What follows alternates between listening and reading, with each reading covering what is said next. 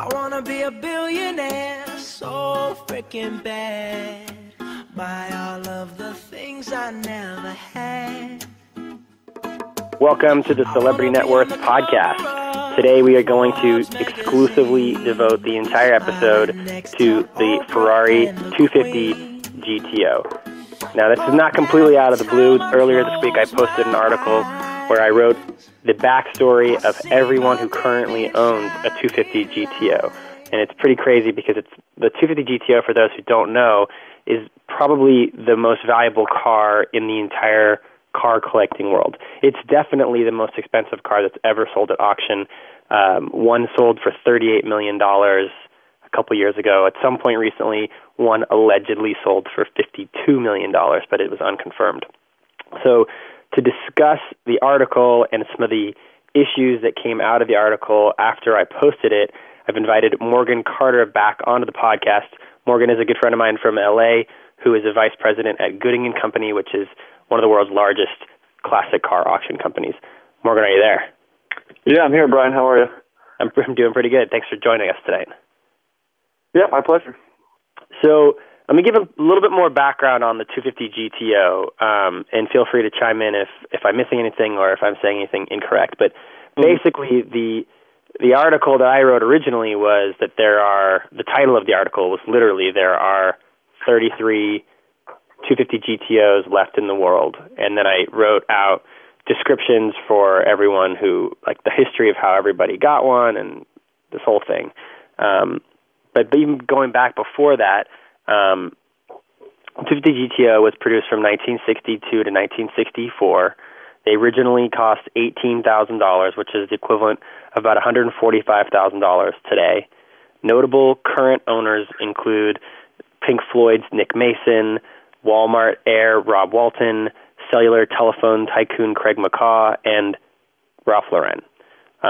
Morgan, I mean, you know all about the 250 GTO because this is the most coveted car in the world. Am I right? Yeah, I think it is. I think there's a lot of cars in this category, but amongst Ferrari gearheads, I think the 250 GTO is sort of the pinnacle and the peak of a sort of collecting you can do within that mark. That's for sure. Do you have any idea why? Well, I think the 250 GTO it came about during a time when Ferrari was sort of at the head of their extreme, sort of Formula One success. They had, I guess, I'd say a long string of success through the late 50s and early 60s through Formula One, racing at Le Mans. Their cars were always, it's funny to think about Italian cars today. You wouldn't think that they would have this reputation. But when Enzo Ferrari put a lot of these cars together to go racing, his cars were not only the best looking, but his cars were also the fastest, and his cars also had the temperament to withstand an endurance race. A lot of these races back then were 12 hours or 24 hours. And you got a lot of these American cars who are trying to compete, or maybe other European cars who are trying to compete, and not a lot of them would be able to withstand 24 hours pounding on the transmission. So they did everything right, Ferrari did. So they really, the guys immediately started collecting them back in the day. I mean, they were, even in the late 60s, it was a piece of ownership, a piece of pride, rather, to have one of these cars. And that's just continued to this day. A lot of other cars, it's taken a while for them to sort of establish that cachet, but it's always had that with Ferraris, actually. And I think definitely part of it is also the fact that so few were made. Absolutely. One of the funny things about racing cars back in the day, the FIA, I forget what the acronym stands for, but it's basically the governing body for all the racing.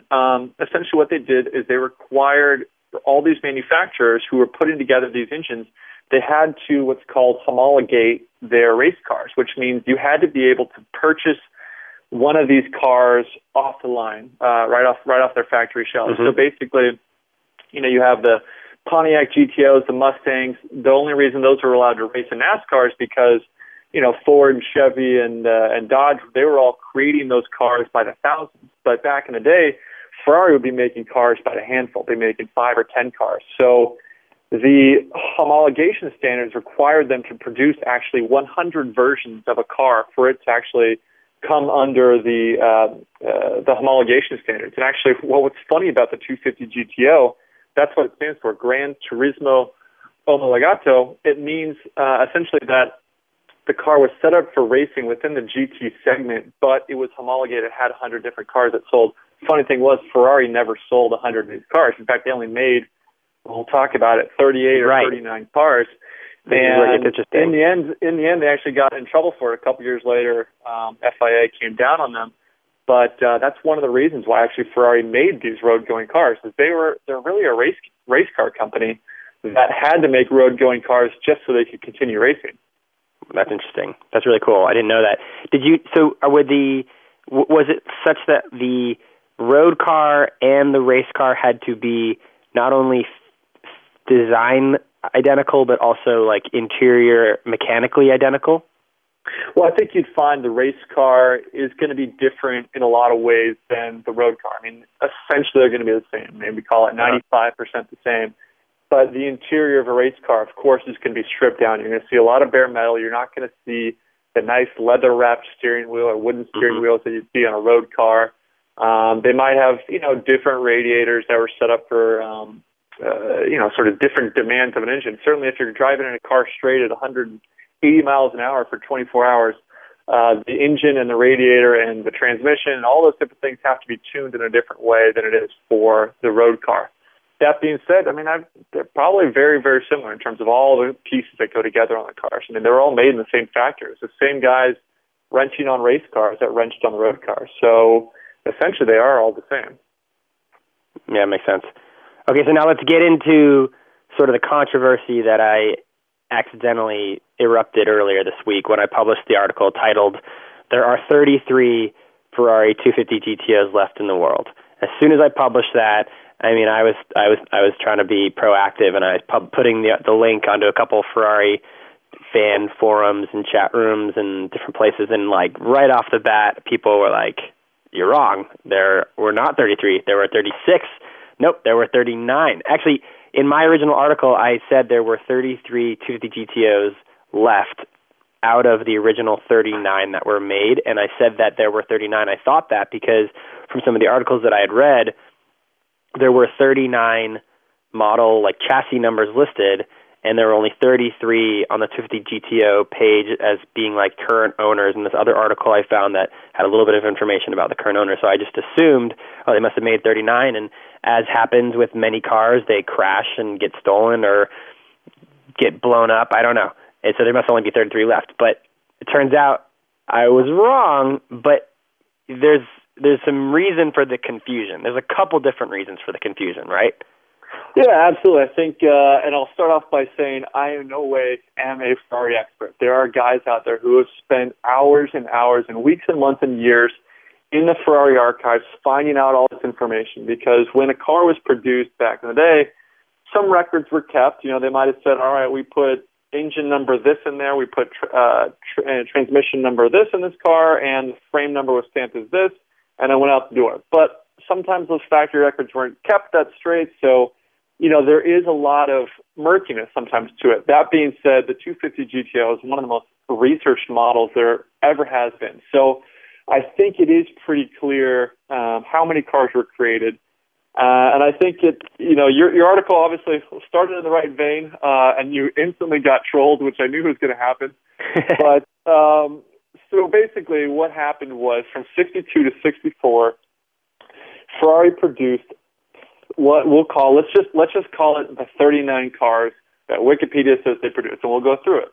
Yep. So they first produced Series 1 cars. Series 1 cars had particular body types that had a particular shape to it. That being said, if you're a Series 1 car, it doesn't mean that they all have the same exact body shape. Every single car was hand-formed. All the different pontoon fenders were hand-formed. So every car is a little bit different based on whatever racing team was going to race the car first and foremost. So even though they're Series 1 and technically they're all the same, they do look different. Obviously there's a wide variety of livery schemes and painting schemes that they can come in. But you're going to see slight differences in the body. But for the most part, those first 33 cars, which you referred to in your article as the 33 250 GTOs, that's correct.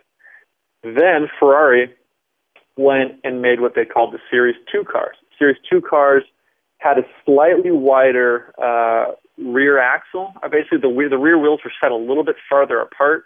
Maybe I think the rear wheels, actually, the tires themselves were a little bit wider.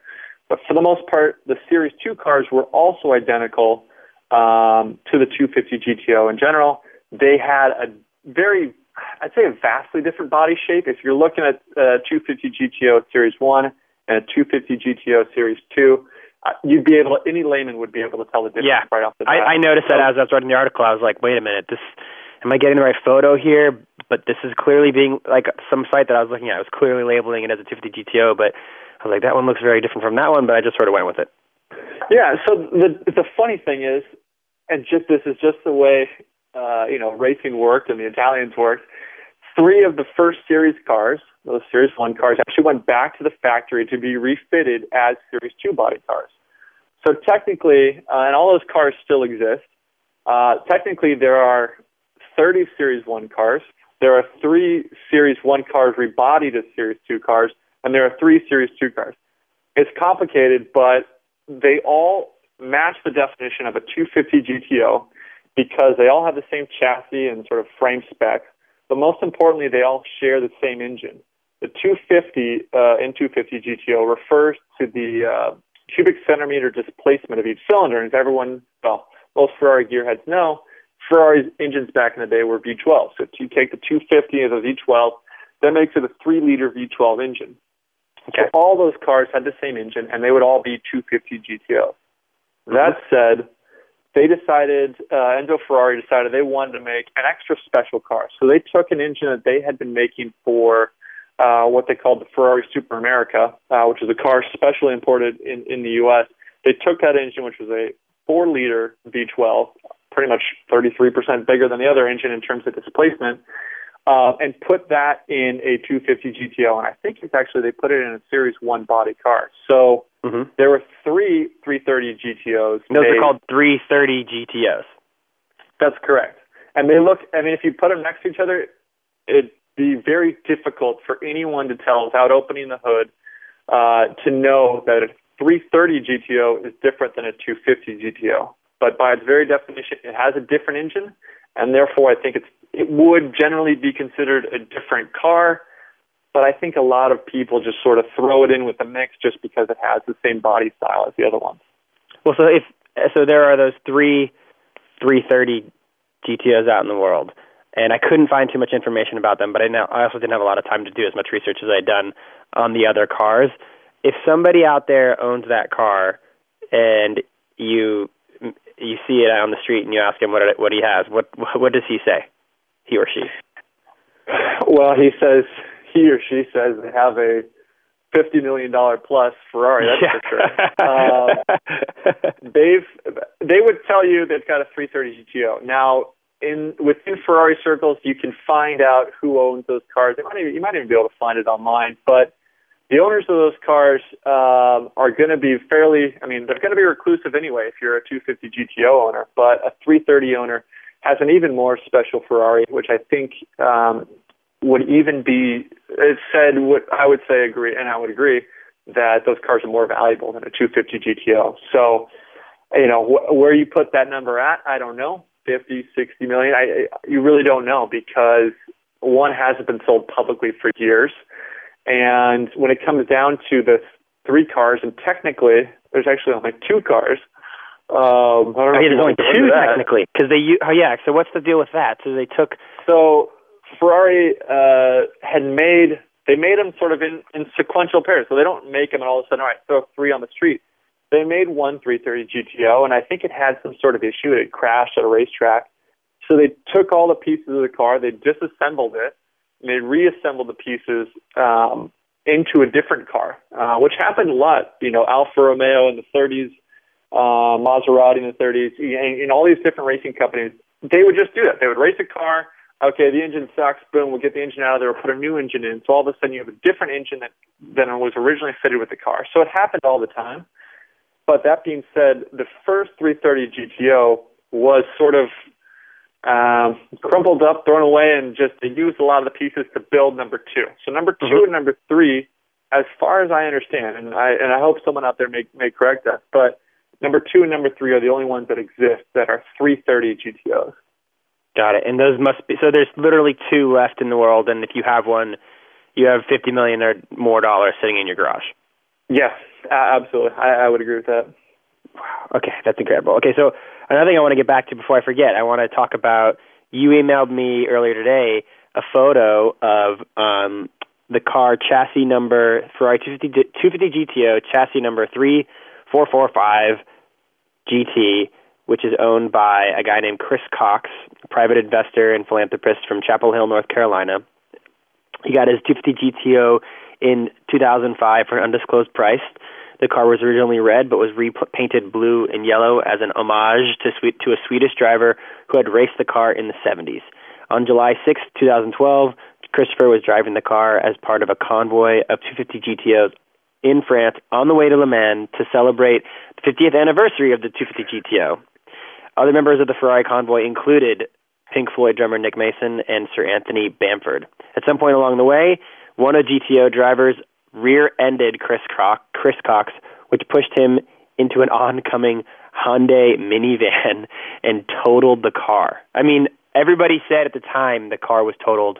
That was like a great headline, most expensive car crash of all time, because theoretically that Hyundai minivan, hopefully he had insurance, and if he did, his insurance company was potentially on the hook for $30 or $40 million if that was the case, if it was totally totaled. But you sent me a link today that showed that the car had been restored. Is that right?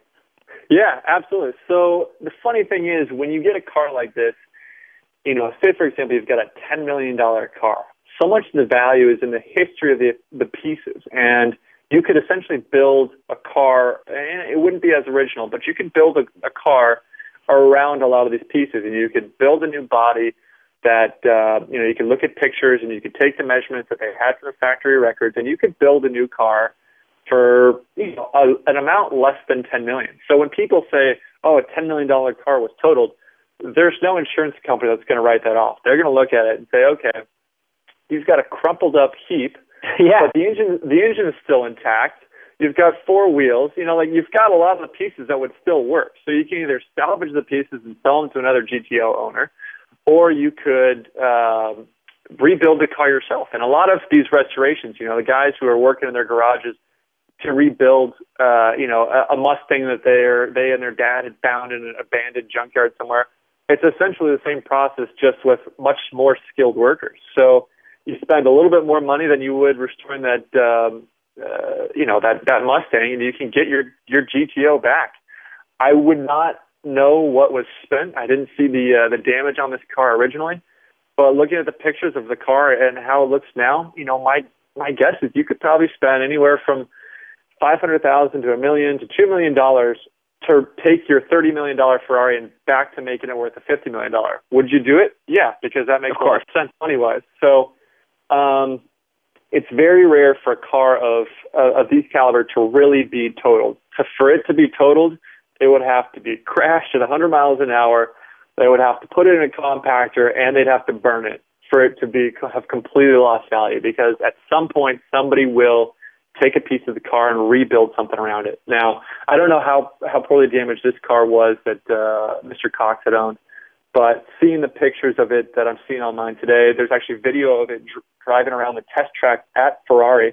And what's funny enough is there's a lot of people who will restore cars like this, a lot of people who have the expertise to do a car like this, but you don't send a 250 GTO just to any guy down the street. Mr. Cox, sent it to Ferrari Classic A. And Ferrari, a couple years ago, I don't know when they started the Classic A department, maybe 20 years ago, has their own restoration department where they will do, using their own records, they will restore cars to exacting standards that the car was built to back in the mid-'60s. So I don't know how much money was spent, but certainly the guys at Ferrari Classic A are the best in the business at restoring Ferraris, and they're going to do it using as many authentic pieces as they can. I mean, you got to imagine who has the most spare parts for a 250 GTO in the world.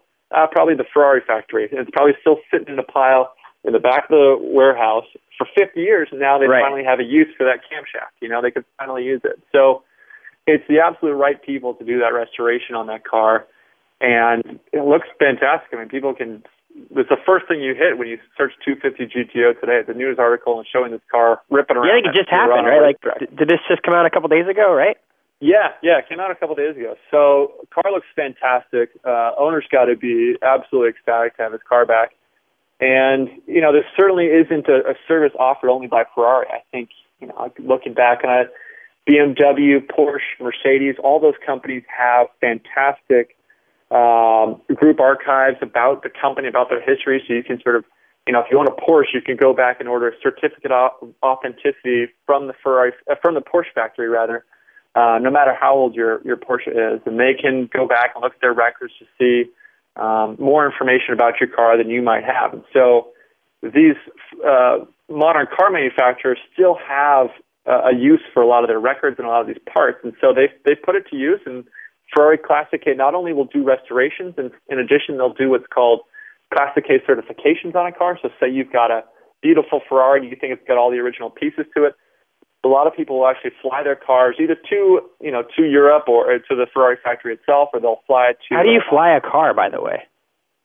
You just you put it on a giant pallet and you put it inside a cargo plane. It's actually not that expensive. Wow, There's two options to get a car from the U.S. to Europe. You either put it in a sea container and you put it on a ship for about 4 to 6 weeks, or you fly it and you can literally have it there in, I wouldn't say 24 hours, but you could have it there in 48 hours.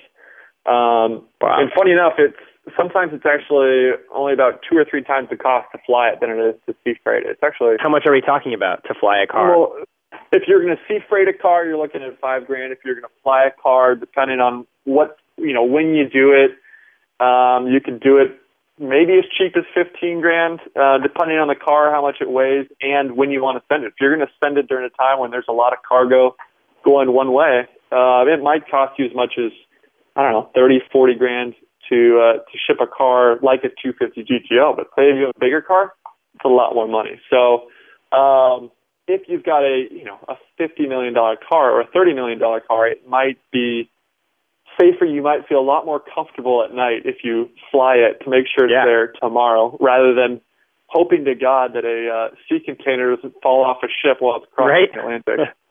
So or the container workers don't lose the package and then sell it off to some Yakuza tribe leader, mafia leader guy. Exactly. There's a lot of things you got to worry about. But anyway, so you send your car to the Ferrari folks. They're in Italy. They've got representatives actually all over the U.S. as well.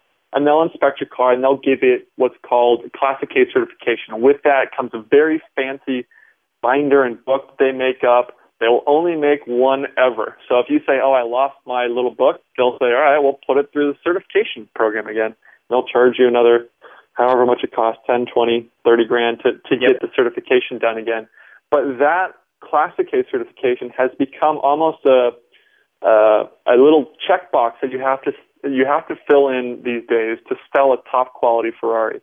A lot of guys are looking to say, all right, not only have Ferrari historians given the stamp of approval on this car, but has the Ferrari factory itself said that this car largely matches the original, has a lot of the original pieces to it, and isn't just some faked up body. They want to see that the Ferrari factory has given the stamp of approval, and if you're spending $1 million plus on a car, that kind of makes a lot of sense. So Ferrari and all these other big manufacturers, Maserati, Porsche, Mercedes, those are the ones that I named, are very smart to sort of be tuned into that part of the market, which, you would think, what use am I going to have for keeping these records on cars that are 50 years old? Well, now all of a sudden Ferrari has use for it, and they've made a new revenue stream for themselves. It's so smart. Is there something that is like the defining, this could be a little bit of a philosophical question, but is there like a defining thing that gives a car if a car was totaled and it lost its it needs to have how do you define what makes it the original car? If everything, if you replace every piece on a 250 GTO at a certain point, it's not a 250 GTO. I mean, or do people even care at that point? Is there a defining soul? No, I think you're right. There is a point at which you can't just keep replacing parts. You can't just make a whole new body. It came with a steel body, but you wanted to make it faster and lighter, so you did an identical body, but it's all aluminum. The top collectors are too discerning for that. They're not going to go after a car that's been baked up. You know, a lot of times if you're seeing, a lot of repainting on a car, you're thinking, all right, well, what happened? You know, was there rust issues with it? Was there a crack? Did the car have a crash and there was some sort of damage to the frame that they wanted to repair, and then they had to repaint the car to cover up their job? You know, there's a lot of things that owners of a car that's worth that much money are not going to just settle for second best on. They only want the best of what's out there. And if a car has been, rebuilt around an engine, it might not have, it certainly won't have as much value as an all original car. But That being said, some cars are built around pieces. Ferrari factory itself, for that second 330 GTO, they built the car from pieces, but then again, that was the factory doing it. So they're kind of given a little leeway in that. But, right. I would say at a bare minimum, you kind of want the main engine again. You can't just build an entire replica of a 250 GTO and throw a Corvette engine in there and say, well, look at me, I'm now the 40th member of this tribe. You can't do that. A lot of guys know where all these pieces are. What's funny is a lot of Ferrari owners who have done restorations over the last 20 years, they'll figure out, all right, this frame number is what this car came out of the factory with, and this engine number is what it came out of the factory with, and for some reason, this engine is not the correct one that came out of the factory. So they'll actually go around and they'll match it up. They'll go find who has the engine in their car, and they'll buy that engine back from them, and they'll do a swap. And so a lot of guys have spent the time over the last 30, 40 years to make sure that these cars have really been matched up to get their pieces back to them. And certainly it's at the top end of the Ferrari market. It's certainly the case. As you sort of filter down to other marques, it certainly happens as well. Top end Aston Martin, they're going to be trying to find that original engine, that original gearbox. So there's a whole secondary market to finding these spare pieces. And when you get these barn finds that come out of the woodwork every now and then, if you can't restore the car, at least you can sell those pieces for scrap, because God knows you can't find an original, Lancia hood strut these days. They don't make them anymore. So there's only one way you get them. Either you find them or you scavenge them off some other car. So it's definitely an interesting sort of secondary market that's developed amongst collector cars in terms of how you restore them, how you legitimize your restoration. It's not just about doing it to your own standards. It's about doing it to the standards of the hobby and the experts within the hobby, and making sure that they've also bought into the fact that your car in its new condition is every bit as special and original as the first one is. That being said, I've still got this blue and yellow 250 GTO up on my screen. I don't think anyone would give it a bat of an eyelash at in terms of or diminished value. I think this car, arguably it's more valuable because this is going into the history now. Certainly is. There's a lot of cars that you just don't know their history on because their owners have had them for 40 years, and they might not have taken them on a tour like Mr. Cox did. But crashing them and getting headlines around the world and photographs posted on every magazine. 20 years from now, assuming this car is still running and available to purchase, that becomes a point of pride. Yeah, what's funny is I remember summer 2012 when they were doing this 50-year anniversary of the 250 GTO. They were doing celebrations all over the world. You were talking about this thing they were doing in Le Mans in France. That was sort of likely in mid-June. I was in Pebble Beach, which is home to the Pebble Beach Concours d'Elegance. And that arguably, actually, I wouldn't even say arguably, it is by far the best classic car show in the U.S., if not the world. Yeah. And for the 50th anniversary, they brought together, I think, 21 or 22 of these 250 GTOs. And so not only did they display them on the 18th fairway of the Pebble Beach golf course, but they actually drove all, I want to say 18 or something of those 22 cars drove in the Tour d'Elegance, which starts a Thursday before that event.